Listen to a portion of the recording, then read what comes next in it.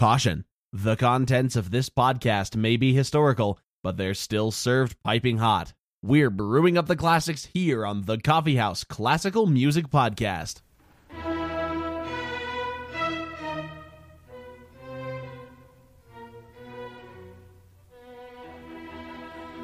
Hello, everybody, and welcome to the Coffee House Classical Music Podcast. My name is Asa.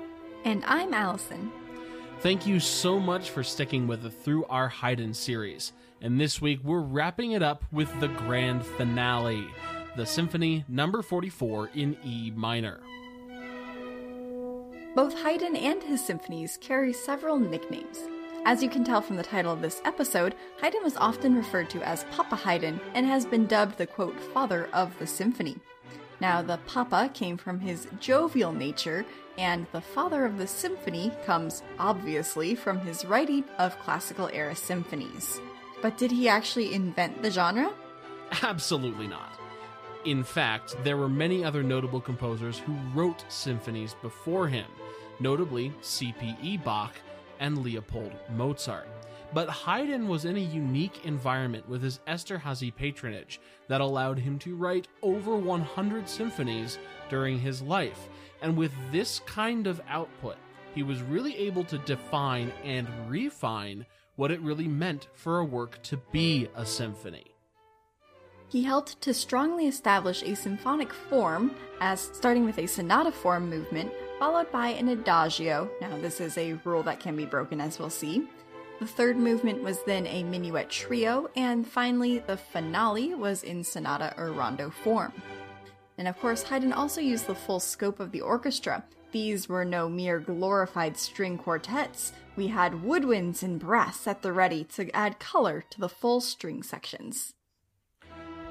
This, the Symphony No. 44 in E minor, was somewhat unique in Haydn's output.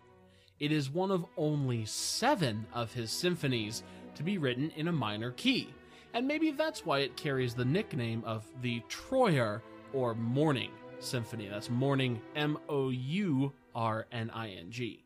Unlike the nicknames of some of Haydn's other symphonies like the Military Symphony or the Hen Symphony, this one may have come from Haydn himself.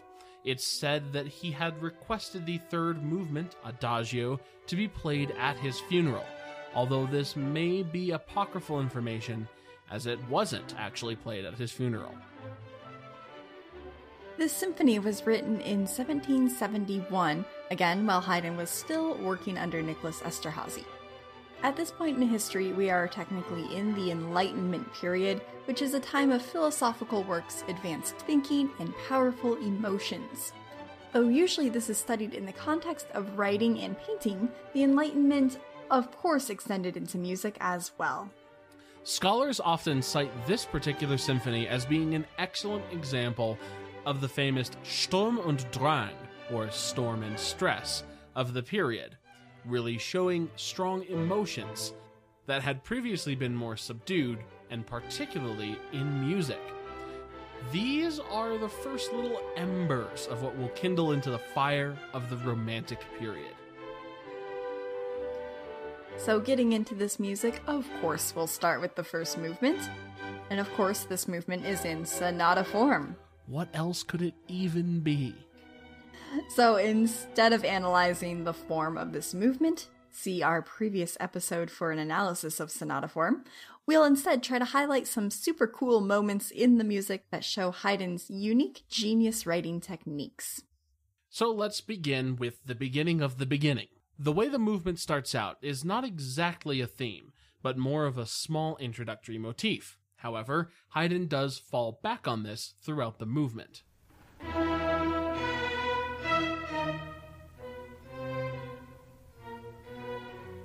Then in measure 5, we do hear what can finally be described as the fully thought out theme.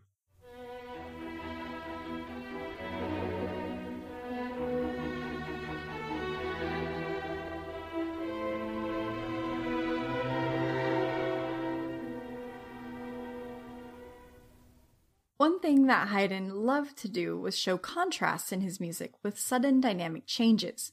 Now, of course, you'll be familiar with this from his Surprise Symphony, But we can hear that in this Symphony number 44 as well.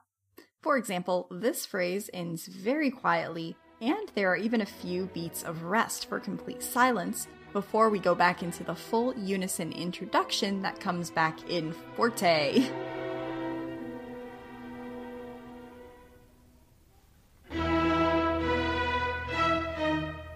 We also hear contrast in the music with the speed of the notes. So far, our first theme has been focusing mainly on syncopated quarter and half notes.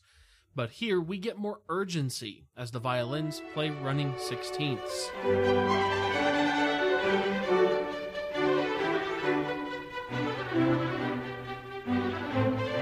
And here we come to a very stylistically appropriate classical era motif, stressed passing notes on the downbeats that quietly resolve to the chord tone.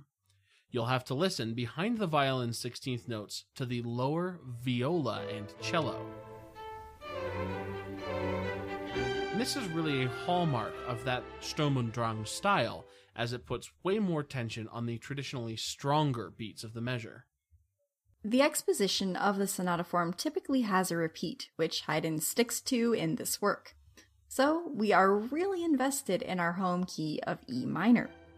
However, when we move into the development section finally, there is what sounds like a really dramatic key shift.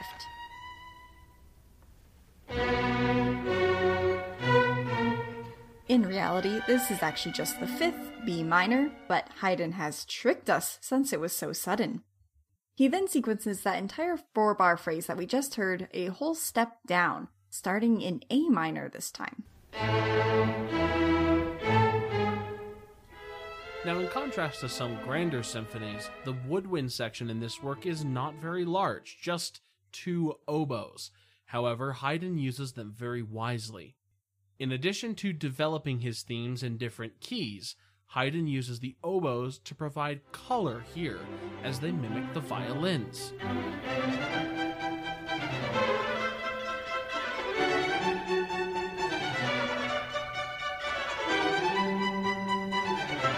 Next, Haydn has set us up to be surprised with the quiet little phrase ending jumping right into the forte unison chords. But he's now keeping us on our toes by keeping things quiet.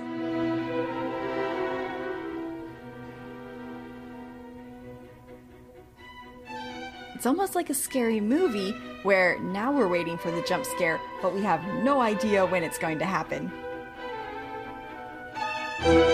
Ah! There it was! Happy Halloween, everybody. Now, something Haydn revisited several times throughout the whole symphony was the use of canon, or different parts to play the same thing offset from each other, more commonly known perhaps as a round. Here we have the lower string beginning the unison chords, with higher strings coming in a bar later.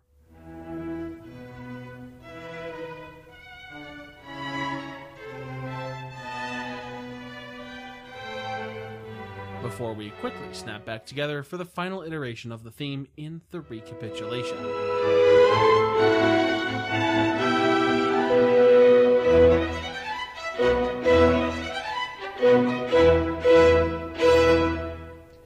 And next we'll move on to the second movement. In this case, Haydn has reversed the traditional second and third movements, as we have the minuet trio as the second and the adagio as the third. So the entirety of the minuet is actually written in this canon form. And this time we have the violins starting, with the bass voices following a bar later, and finally the violas a bar after that.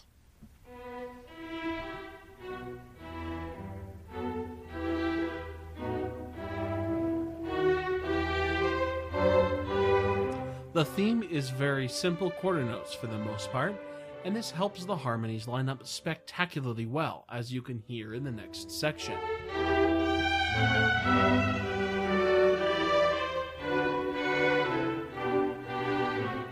And we still remain in canon, but Haydn includes rests in the melody that make it seem more like mimicry.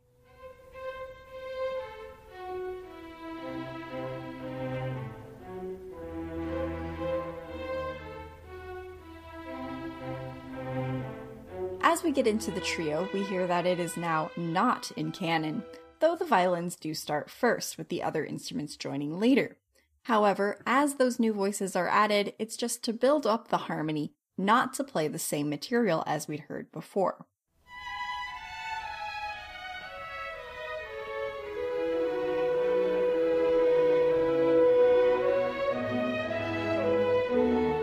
We also get a horn solo, though it's not a very interesting melodic solo. But it seems that Haydn really wanted this voice particularly to shine through the rest of the orchestra.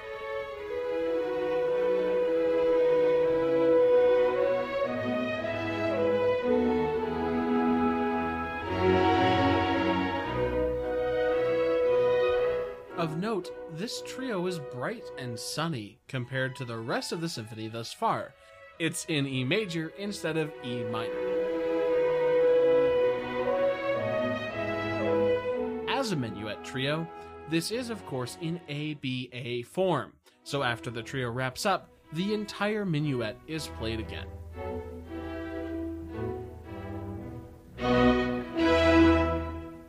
And now we move to the third movement, Adagio. Again, much brighter than the rest of the symphony, as it too is in E major.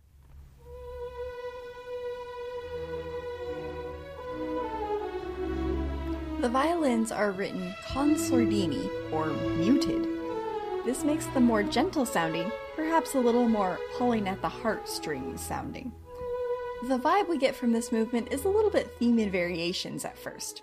So here's the first theme as it's presented.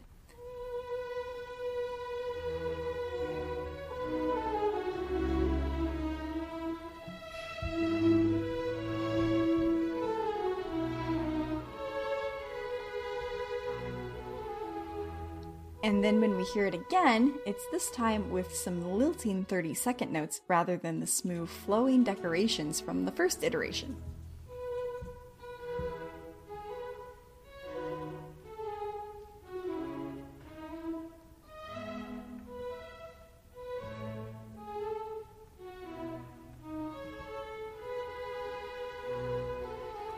Even at the slow Adagio tempo, Haydn keeps the flow going. Listen as the second violins play running triplets in the background, and the first violins carry on with a melody that's not triplet-based.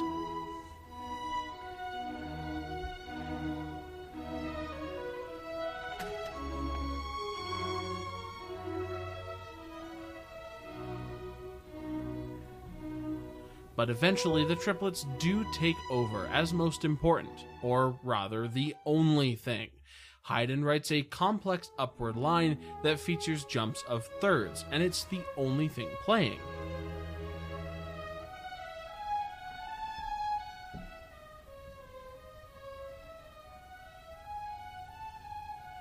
Here in the development section of this movement, Haydn modulates us back into E minor. Are we surprised? No.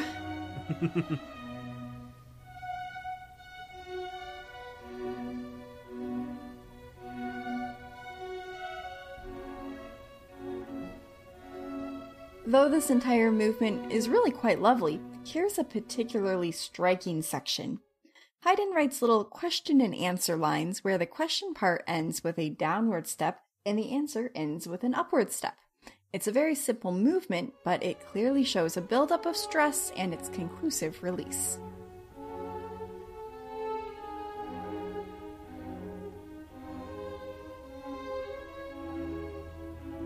The whole movement ends very sweetly back in E major, and the final measure features that classical era stress and release to the final tonic chord.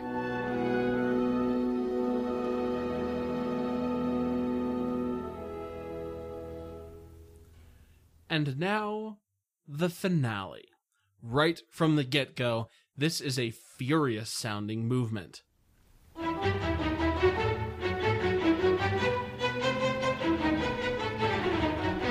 After our initial presentation of the theme, Haydn adds some nice accompaniment in the background.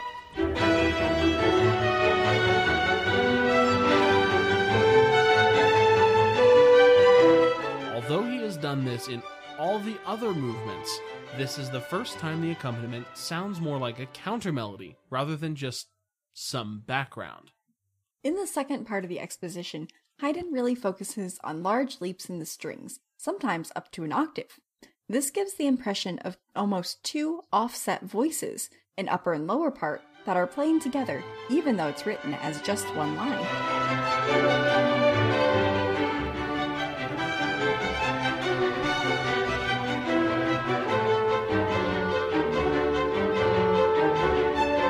And again, the jump scare dichotomy of quiet and loud.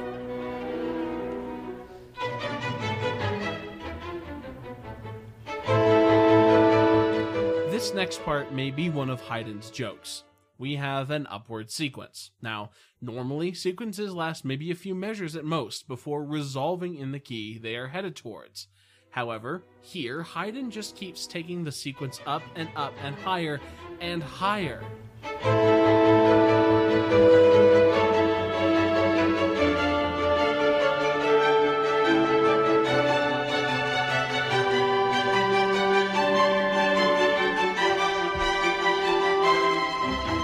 Remember Haydn's canon obsession? Well, here we have a mini canon in thirds between the first and second violin.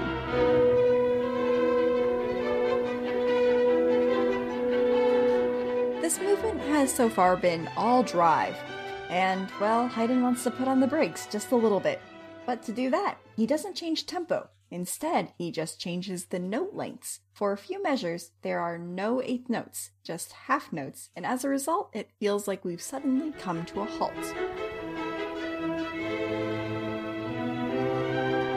And here he uses somewhat the opposite technique. We have upward eighth notes, but there are rests in between each group. However, Haydn then exactly mimics the phrase, but with no rests, so we gallop right up to that faster tempo.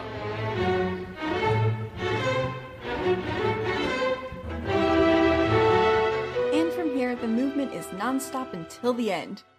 The violins have wavering eighth notes as the winds and bass voices have iterations of an E minor cadence before finally running into the big final chords.